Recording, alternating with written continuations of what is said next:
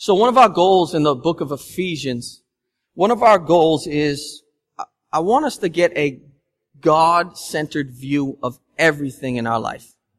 So sometimes we can have a self-centered view of everything from marriage to anger to our salvation. Everything, we can have a very selfish view of that. We can think that the world really revolves around our story instead of the story of Jesus.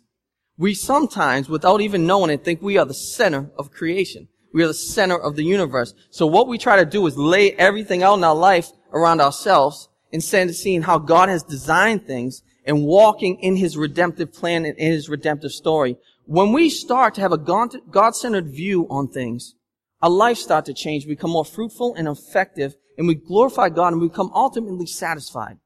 All of us want to be happy, right? All of us want to be joyful. And I say this constantly because I want us to hear this in a very narcissistic culture. You are the happiest when you're walking in the way God has designed you to walk. You're the happiest when you're worshiping God, when He's the center of your life, when your main goal is to glorify Him. And in our marriages, we're happiest when we're functioning in the way God has created us to function as husband and wife. And our foundation and the goal is to bring the glory to God. So we've had a few weddings now. And I guess my goal is, since Restoration Road started, my goal is that every marriage that I perform the ceremony, I want them to stay together for all eternity. That's my goal. I want to bat 1,000.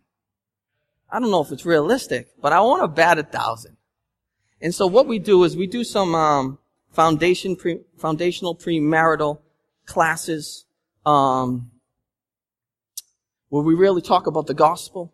We really talk about communication. We talk about children. We talk about money. We talk about all these kind of things. And I had the privilege of doing the ceremony of Ryan and Jamie. They're not here today, but I had the privilege of doing that ceremony. And so they did something very unique during the ceremony. Anyone heard of a unity cross? What a unity cross. I never did it before, and I got nervous because I hate change. So anything new, I'm like, hold up, let's talk through this. And so the unity cross is, they got an outer shell. This outer shell is masculine. This outer shell protects. This outer shell just supposed to symbolize masculinity. Then they have this beautiful kind of design that goes inside the cross that's supposed to represent womanhood and femininity and all those kind of things. And then you get 3 pegs, and the husband and the wife take one peg, and the pastor takes the other peg, and then it joins the cross together. What they're trying to say is, through my masculinity, through my womanhood, and through the grace of God who's coming into this union, we want people to look at our marriage, and we want them to see the gospel of Jesus Christ. Kind of like a flag. When you think about a flag, right? A flag is supposed to point to something greater. Why do we get upset when someone burns the flag? Why do we get upset when someone steps on a flag? We get upset because of what it represents. It represents sacrifice and what people died for, and freedom and equality and justice and those kind of things. The flag is pointing to something greater. Marriage is pointing to something greater. It is one of the greatest evangelistic tools that you have. Now, people use many things to describe marriage in this culture that, be honest, doesn't love the marriage the way I would say it should. Yes, how's your marriage? Horrible. It's garbage. Some people say, my marriage is garbage. Like, so you want your marriage to point to garbage. That's what you want people to think about when you think about your marriage? You want to think it's horrible? What do people say? I feel like I'm chained up. I feel like it's a cage. Those are all sinful responses to what marriage should be. If we're going to marriage thinking it's a cage, how much chance does that have to succeeding? I'm going to get in a cage for the next 60 years of my life. I can't wait. Let's get down the aisle. Let's do this. No. Marriage is supposed to bring freedom. Marriage is supposed to bring love. Marriage is supposed to point to the gospel of Jesus Christ. Marriage is one of the most fulfilling relationships on earth. It's meant to mirror the gospel. That's powerful. So today we want to talk about that the gospel is the model for marriage, right? Because it's important. If you want to succeed in anything, you need to look at what you're trying to model your marriage after. Secondly, in order for models to succeed, in order for them to be fruitful, they have to function within the design of God. If we try to function in a different way than God created marriage, your marriage is going to be unhealthy. Your marriage is not going to point to Jesus. Your marriage is not going to be satisfying. We should be very satisfied in our marriages. People aren't married Maybe you want to be single for the rest of your life. I don't want you to feel like less. That's awesome. If God's called you to that, awesome. But those people who want to be married, you should look forward to that. You should pray for that if that's something that you really feel called to and hunger for. There's nothing wrong with praying for a good marriage, a good husband, a good wife. Those are things that are gifts from God, and I want us to want that if God has called you to that. So what we're going to do, let's start with this text. Ephesians 5:22 and 23. 22 through 33. It says, "Wives, submit to your own husbands as to the Lord. For the husband is the head of the wife, even as Christ is the head of the church, his body, and is himself its Savior. Now as the church submits to Christ, so also wives should submit in everything to their husbands. Husbands, love your wives as Christ loved the church and gave himself up for her, that he might sanctify her, having cleansed her by the washing of the water with the word, so that he might present the church to himself in splendor, without spot or wrinkle or any such thing, that she might be holy and without blemish. In the same way, husbands should love their wives as their own bodies. He who loves his wife loves himself. For no one ever hated his own flesh, but nourishes and cherishes it, just as Christ does the church, because we are members of his body. Therefore a man shall leave his father and mother and hold fast to his wife, and the two shall become one flesh. This mystery is profound, and I'm saying that it refers to Christ and the church. However, let each one of you love his wife as himself, and let the wife see that she respects her husband." So that's a heavy text. You throw that thing like a grenade into today's culture, right? Everyone's offended. What'd you just say? Some women just decide you don't like me as a pastor, right? But what we want to do is realize that God has our best interest in mind, right? There's no one more loving, merciful, caring. He designed us. So when he gives us a text like this, he's doing this for our benefit. He's doing this for our benefit. And I want to lay this foundation first. If you've been through a divorce, if you've been through a rough relationship, if your marriage hasn't worked out, remember this message is not to condemn you. There's grace there. God's sovereign. He loves you. There's no condemnation. This is more a preventative measure and for people who are preparing for marriage. So I don't want anyone to feel condemnation about a past broken relationship or those kind of things. That's forgotten. That's covered by the blood of Jesus. The gospel is good. But what we do want to do is go forward and have healthy marriages and look forward to marriage for those who are not married yet. So, if someone asked you and told you that a plane had a 50% chance of crashing, would you get on it? Listen, it's a better trip. You save some time. Everyone hates driving the road. I drove to North Conway this week with my family to go to Storyland. Let me tell you one thing. It was only 5 hours. Everyone cracked at the end. Cracked. So we said, I'm going to take a plane because I don't want to have to deal with those things. But if they said to you, listen, you got a 50% chance of getting there. Listen, they tell me there's like a 0.1% chance that plane's going to crash, and I still have anxiety on a plane. Right? Marriages, 50% of them don't succeed. So know what a lot of people say? I ain't getting on that plane. Right? A lot of our model, the model we see growing up, so if you have 50% of marriages that fail, that means half of the kids in this country grow up in homes where the marriage didn't work out.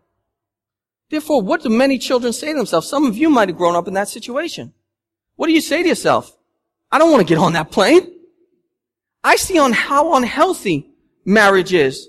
I see how detrimental it is. I see how destructive it is. And we get the wrong model because we look at sinful man and sinful woman and we see that it didn't have the foundation of the gospel and it failed. So many of us say, I don't want to get married because I don't want that kind of brokenness in our life, in my life. That's the wrong model to look at. So I got sick once like 8 years ago and we had free HBO, so I went on a Soprano run. Anyone ever go on a Soprano run? I watched The Sopranos. I think I watched like 22 seasons in like Monday and Tuesday. And so what happened was I got so caught up with this dynamic between Tony Soprano and Carmela Soprano that I started thinking that was the model for marriage. Poor Natalie, I practically calling her Carmela by the time I ended watching this thing. So just because a marriage stays together, just because there is no divorce, doesn't mean it's healthy. So 6 seasons of Soprano, Tony and Carmela, I know this is fake. They stayed together. That does not mean that was a God-glorifying marriage. That does not mean that was healthy. That does not mean people were looking to it and that was pointing them to the gospel. That was pointing them in another way. There was some unhealthy functionality within that marriage. Right? So what I want to say is throw those models out. Those unhealthy models from sinful man, some of us, and get a new model. The model of God's only Son laying down his life for his bride, the church. Do you know that we are called as the church the bride of Christ? The bride of Christ. And Jesus, as the husband, came to live a perfect life, to lay down his life sacrificially, to be murdered in order to save his bride. That's servant leadership. That's the kind of picture of marriage that we should have, that model. Not some uber machismo, honey, get my shoes and tie them. It's let me lay down my life for my bride. Let me be the greatest servant, and we'll get to that. So I want us to hear this. The goal is both a lifetime commitment to each other, a lifetime of health, a lifetime of love, and a lifetime of reflecting the gospel. So something that was revolutionary to my marriage was when I started to understand the gospel. Now, I love Jesus. I followed Jesus, but I didn't get the grace of God. I didn't get that the gospel was undeserved. Therefore, I was very manipulative in my early years of marriage. And let me tell you why. If I felt like Natalie disrespected me or did something I didn't want to do or this kind of things, I had 3 ways to counterattack that. The silent treatment. All right. You want to act like that? My words are not for you. Shut down. Second way, I'm going to take a ride. You want to treat me like this in my own home? I got the keys, starting up the car. Right? Then you just punish them, just rounding the lake. It's like they're paying now. They can't treat me like that. Right? The third thing was, I raised my voice. Because I said, you don't do this to me. And I'd raise my voice. Those all are manipulation tactics that will not bring health into your marriage. It wasn't until I understood that marriage has to be built on grace, just like the gospel is built on grace, to be healthy. Every day of my life, God's mercy is new in the morning. Every single day of my life.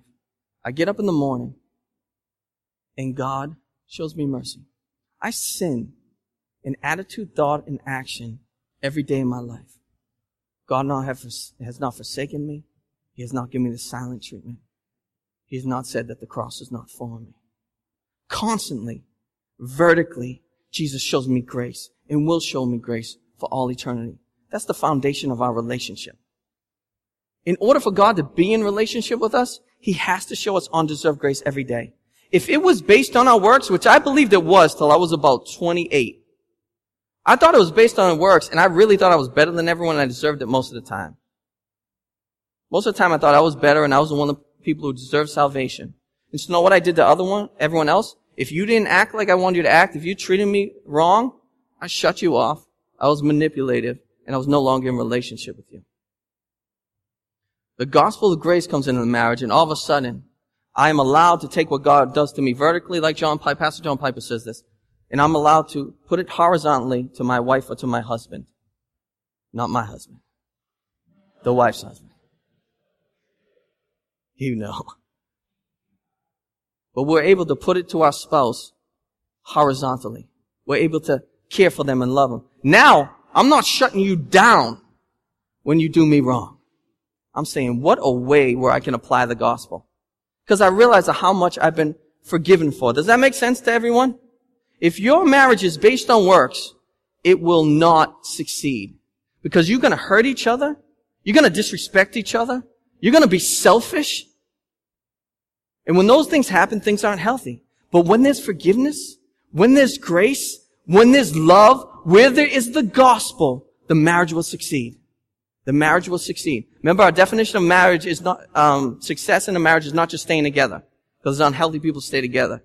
It's that your marriage is bringing glory to the gospel. You build it on anything else, it will crumble. So, we have to ask ourselves, the model is the marriage. Therefore, how do we function? What did Scripture just say? How do we function within that marriage? Healthy marriages happen when the husband takes the responsibility and becomes the leader and head of that family. Do you guys hear that? You won't hear that in culture because it offends everybody. And it shouldn't. I understand that. So men today drive me crazy. They're like kids till they're 45. Dress like kids, act like kids, don't take responsibility. What happened to 18 years old? You're a man. I don't even know what happened. That's why our country became great. That's why our families became great. Because when guys said, I'm a man now. When I was 18, you know what happened? I said, I'm a man. I gotta stop being a child. I gotta take responsibility and work. I gotta provide and I gotta get ready to have a family. Here we are. Guys that aren't even ready to be in marriages because they're so, I don't want to go on too much of a rant, but I'm concerned with 2 daughters. I'm glad we're in church culture because I know there are some men being raised in responsibility to be leaders. Because out in that culture now, there's a bunch of grown men who are just boys and they're ruining our culture. They're ruining our culture. God calls men to lead. And who are men called to emulate? Jesus. This is who men are called to emulate in the situation. I want you to see this. Men are called to love their bride, the church, and we'll get to women and wives after this. They're called to imitate Jesus. Now, reason some people have a problem with that is because when they think of leadership, they think of dominance and aggressiveness and abuse. Because that's what sinful leadership is, right? Like, I don't want this person in charge. They're going to make me do all these things I don't want to like. They're going to abuse me. They're going to disrespect me. That's sinful leadership. That happens in corporate America every day. That happens in abusive relationships. That happens in unhealthy relationships. I'm not talking about sinful, domineering, aggressive, uber, machismo kind of leadership. I'm talking about Jesus kind of leadership. I'm talking about what woman, what wife wouldn't want a man that said, I'm going to be the greatest servant in my home. Jesus said, I didn't come to be served. I came to serve. What do you mean? You're God. What do you mean? You're the eternal one. What do you mean we should be serving you? No. I came to wash your feet. Husbands should be the biggest servants in their home. And we'll get to the gospel assignment today. Every man needs to ask yourself, and you need to ask your wife, do you see me as the biggest servant in my home? Am I acting like Jesus? You see me laying down your life. What does it say? Lay down your life for your wife in that text. Just like Jesus laid down his life for theirs. Nourish and cherish her as if she was your own body. That's servant leadership. So I do premarital counseling. Let me tell you, when we get to this text, people come in angry. I'm like, here we go. We got to talk about roles and functions in marriage. There's always some notes on the side, and someone's a little upset, like, listen, we got some stuff to talk about tonight. Do you know what happens when we really go over what the scriptures are saying about leadership? People leave with joy and say, who wouldn't want to function in that kind of marriage? You know, men and women are created equal in value and worth, fully, but different in role and distinction. And what marriage wouldn't want a husband laying down his life and be the leader that took all the hits for the family that's like Jesus took all the hits? Who wouldn't want that? So let's start there. Secondly, the husband has to be the leader theologically. It is a sad time when people know more football stats than they know their Bible. It is a sad time when people know more about fantasy basketball than they know about their Bible. Our families will not be healthy if our men and husbands don't get into the Word of God. It's not going to happen. The pastor or pastors should not be the only ones who are theologically sound. The men should be theologically sound. The women should be theologically sound. But the men, in order to lead their families, have to know their Bible. All that other stuff is fading away. You want to know the Word of God to be able to teach and protect and provide for your family. You got to be in that Word every day. You got to be hungry for the Word of God and able to teach your family. It will guard your family. It will guard your wife. And I'll just give you 2 ways. So we talked about generosity last week. We talked about money. Do you know the number one reason people fight in marriages? Money. Do you know the number one reason people divorce in marriages? Money. So that's a serious topic. And I'm not saying me and Natalie, we need God's grace. But let me tell you one thing honestly. We've never fought about money. Not one time. Do you know why we never fought about money? Because when we started the marriage, I as a husband said, the first fruit of everything we go, 10% and up, is to God. And you know what? theologically soundest of my mind, said 10% and up is going to God. Therefore, it says the righteous will never be begging for bread, so we don't have to worry about house, shelter, food. It says, seek ye the first the kingdom of God, and he will provide everything. I laid the foundation in money, so there'd be no fights with money, because my wife knew God was always going to provide for us. You know where we are 12 years later? God always provides for us. Now, if the center of your marriage is money, that foundation is going to shatter, because it's a fantasy anyways. It's going to shatter. But when you start with, this is theologically sound, this is what God says to do with my money, to care for his church and care for his kingdom and worship through offering, your family isn't going to fight about money.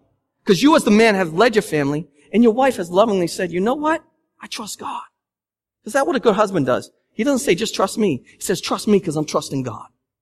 And your family will be sound. The second thing that men fail in terribly, because they're not theologically sound. I have men who say, the Bible says that. I told someone one time, I said, you know it says that you should not forsake the gathering of the church. Because you know people out there, I am the walking church. Where I go, the church is present. Get your membership.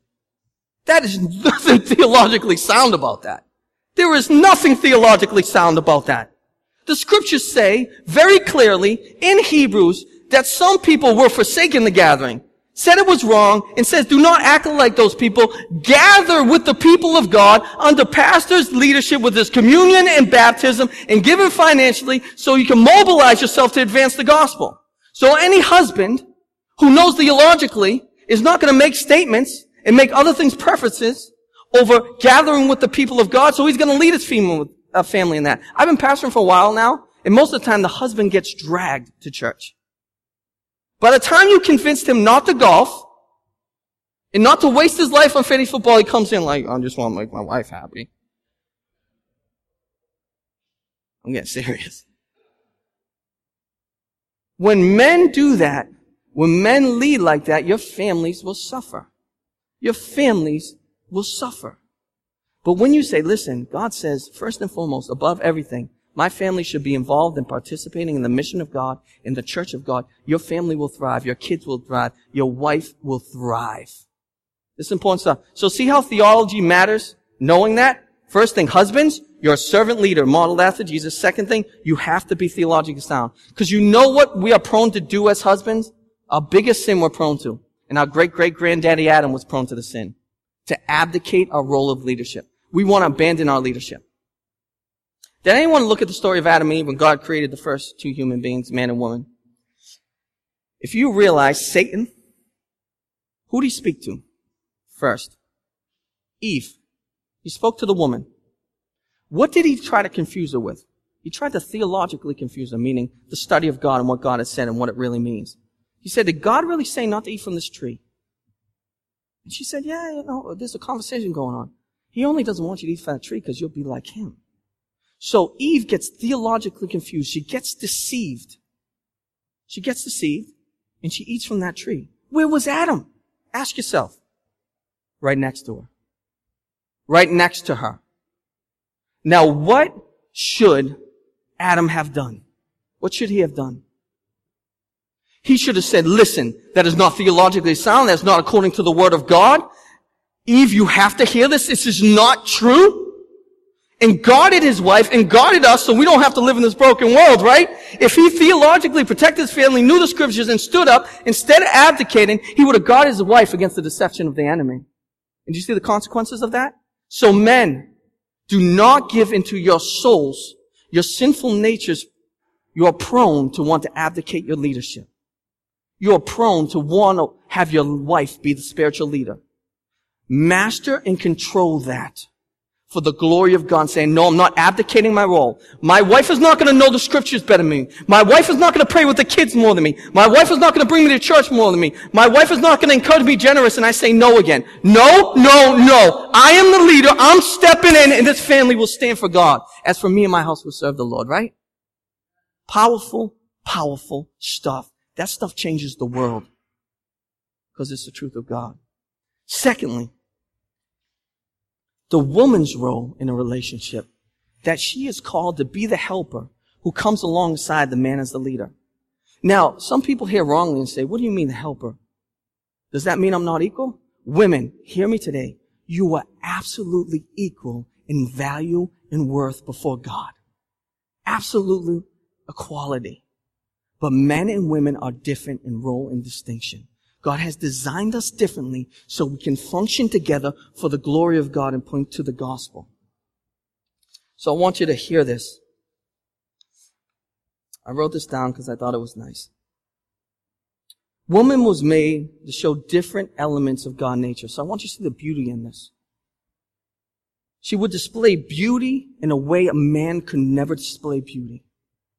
So God in all his characteristics, he chose to make man and woman equal. But he chose man to reflect something of God's nature and woman to reflect something else of God's nature. One of the things women display among many things of God's nature is beauty and elegance and purity and all these kind of things. She would be able to nurture in a way a man could never nurture. Women were made to nurture in a way a man can never nurture. What a calling. Women were made to have children in a way man can never have children. I mean, that's a gift. That's a gift to have another image bearer of God in your body that you birth into the world, giving testimony that life is worth it and God is worth it, and he reproduces and multiplies love in his nature and displays it throughout all the earth. Woman was made in God's image just like a man. So I want you guys to hear that first. But she's different in role and distinction. You know what women are prone to sin in? Just like men prone to abdicate? They want to be in the leader. And I'll just give you some scripture. Genesis 3:16. One of the curses because Eve sinned. So Satan got a curse. Adam got a curse because they had a household. It went to him first. And Eve got a curse. In Genesis 3:16, it says, you will desire to rule over your husband. Now, I'm paraphrasing there. Women, wives, there's something in your nature where you want to be the leader. And I wanted to tell you that is detrimental to your marriage, and you don't have to give in to that sinful desire. And when you do give in to that sinful desire, it hurts your marriage, your relationship, and your home. You guys hear me on that? There's something in there that you want to stay away from. So Natalie is very sinful too. I'm very sinful. But one of the things she's always said is, I'm glad you're the leader. I don't have to deal with that stuff. She says, well, I want you to be the leader. I love that idea of you being the leader. Because you have to take all the responsibility. I have to answer to God for my family. I have to lead it theologically. She says, I love to be the leader. One of the things she does beautifully is she constantly reminds me and says, thank you for leading our household to God. Thank you for leading us well. Thank you for caring in that kind of way. You know what that does to me as a man? I want to lead better. I'm all puffed up. I feel like I'm at least 5'9". You know what I mean? That's what that does to me. It's just a beautiful thing, because when you're warring at each other for that role, and you're saying, I want to be the leader, no, I want to be the leader, it's just detrimental to the marriage. Now, does this mean that women shouldn't be involved in the decision making and they shouldn't play a vital part? I don't make any vital decisions without my wife. I just don't. That's not how a healthy leader leads. I said it, we're doing it, you know it's in charge, submit, woman. That doesn't happen. I know no one loves me besides Jesus more than my wife loves me. I know that no one's going to be affected more by my decisions than my wife. I know that no one's more for me than my wife. So of course, every decision we make, we talk through. I'm not saying I'm the leader, I know what I'm doing. I don't know what I'm doing half the time. I need the counsel of my helper. I need the counsel who's equal to me and made specific for me to complement me and help complete me so our family can be fruitful. Every decision we make together. But she allows me to lead the decision making. That's very important. And she trusts me. If we get to a place where she's afraid and says, I'm not sure, but I trust you. She says, I trust you. I know you're seeking God. You want the best of this family. So I might not agree with you, but I trust you in the decision because I know you're seeking God first and that it's built on the gospel. That's very important. So, women, wives, your function in the marriage is you're just like the church is to Jesus. Just like the church is to Jesus. It says the men should emulate Jesus and the women should emulate the church. The church adores Jesus. The church loves Jesus. The church respects Jesus. And so these are a few things, just pointers And I want to give you about men and how we're wired. We're kind of strange beings. And so I want you to hear an important thing. Because a man's wife, should be the number one praise fan for him. And just as a man should be encouraged and speaking things into the woman's life, men are made so when their wives praise them, they're just like, I'm a man, I'm doing good things, I'm changing the world, I'm loving people, this is awesome. So, wives are called to praise the husbands, not in a godlike way, let's not get strange here, but in a husband-like way, to praise them for their manhood, just like men should adore their wives for their womanhood. So the first thing I would give you as encouragement, wives, because it says women should respect their husbands. Men really feel respected when you praise them for their work. Right? When you praise them for their work. So every man has a vocation. God made us to be stewards, so we love to make things fruitful. And we want to feel like what we do is valuable. So when you say, whether your husband's a mailman or a neurosurgeon, or whatever he does, when you say, man, you are doing your job good. You are doing your job good. You are providing for this family. I love the way you do your job. That is going to make him feel like a man and make him more fruitful and healthy in the marriage. Secondly, I don't know if this is just me, but men like to feel like they're strong. I don't care if you can just carry the groceries. Men want to feel like they're strong. Now, I have issues with that because maybe I have a short man syndrome and I feel like if I get mad, I can take anybody. We were watching UFC when I was younger. Me and Natalie like UFC. I don't know. Don't judge us. So watching UFC, and she made the mistake of saying, these guys would kill you. Do you know what that says to a man? I don't care if it's true. I can't hear that as a man. I start going like, how dare you disrespect me like that? You don't know my history. I'll bust a brother up. For some reason with men, don't ever tell us someone is stronger than us. I don't care if it's true. The truth is, they bust me up. But part of me still a little bit thinks I get that Holy Spirit inspired shot in there and drop them. Make your husband feel strong. I don't care what he does. If he's bringing those groceries in, man, you are strong. That matters to a man. We're made like that. We're made like that. Finally, praise a man for his intellect. Never make a man feel inferior intellectually. It's important that you praise your husband for the way his mind works. It's important you never say detrimental remarks, ever that he was dumb or didn't have good ideas. It's important that you praise your husband for your intellect. And the reason I'm saying those is because the text is saying respect your husband. And I just wanted to give you some helpful tips for manhood and how we work. That'll be helpful for a man to really feel respected. So when we have the model of marriage, when we have a husband, servant leader, and a wife equally coming along to help, what do you have there? There's something so powerful. Now I just want to say this, just so I don't forget. Women, you have so much power in your marriage. When you love and respect and care and cherish your husband, your marriages are going to be powerful in pointing to Jesus. That's a lot of power God's given you. That's a lot of power. That stuff changes the world. That stuff changes marriages. So we're functioning as a servant leader, we're functioning as a helper equally. We're displaying the image of God and displaying the gospel. You know how healthy it is for people to see healthy marriages right now? People long to see that. They long to see couples staying together and loving Jesus and caring. And those kind of things are very powerful. So here are your gospel assignment in closing. Those who are husbands and those who are wives, I want you guys to have a meeting this week. And don't say we'll do it in a few weeks because you'll never do it. Take time this week and sit down. Husbands, I want you to ask your wives these questions. There's 3 of them. I want you to ask your wife, do you feel like I'm taking responsibility in leading you to Jesus? You got to be honest too. Be transparent. Be honest with each other because that brings health. Husbands, ask your wife, do you feel like I'm leading you to Jesus? Am I taking responsibility? Secondly, husbands, ask your wife, do you think I'm leading you theologically? Am I leading you in the Bible? Am I leading you to understand Scripture?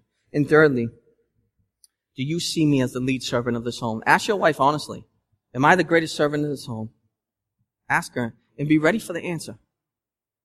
Wives, please ask your husbands this. Do you feel as though I respect you? And be ready for the answer, honestly. Do you feel respected? Do you feel praised and encouraged by me, wives? Ask your husband. Do you feel like I'm a source of strength to you, that you feel encouraged and loved and cared for?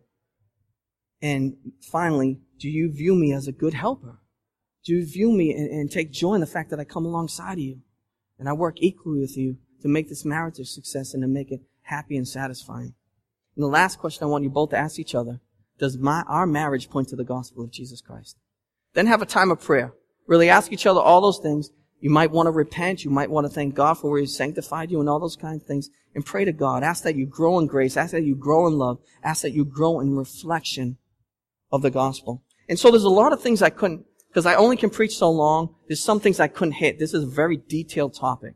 So there's only certain things I could hit. So I want you to know in the coming months, I'll write a few blogs that are helpful for the church on these subjects because I wasn't able to hit them in depth because I'm sure there's many questions after something like this. The first is, husbands might be saying, how do I grow theologically? What does that look like? I know God created the earth and Jesus died for us, but after that, man, I'm lost. I want to write a nice blog to lay the foundation for you who want to really grow theologically. Second, what does unhealthy and healthy submission look like in a marriage? I don't want any wives to hear that you are submitting on unhealthy and abusive relationships. So I wanted a blog because you don't want this to be abused. Because some people use the Bible to abuse people in relationships. And that's not what we're saying here. So I want to write a healthy blog so we can know theologically how to think through what's healthy submission and what is unhealthy submission. The third thing is, how do I function in a gospel-centered way if my husband or my wife is not a follower of Jesus? Right? Because the Bible says if you're married to unbelievers, to stay with them. So how do you function inside of that and still glorify God in that situation? I want to write something inside that. And something I didn't get to hit today because the text didn't really push it that way was, I'm going to write a blog about ways husbands can make their wives feel cherished. So I want you guys to hear that. I wasn't able to do that because of time today, but I will write some ways husbands we should regularly be making our wives feel treasured as image bearers of God. Restoration Road. I love as we continue to grow as a church that our marriages are marked by the gospel, that they're happy, that they're loving, that they're sacrificial, that husbands are leading like Jesus and wives are loving like the church, and we're all bringing glory to God. Amen?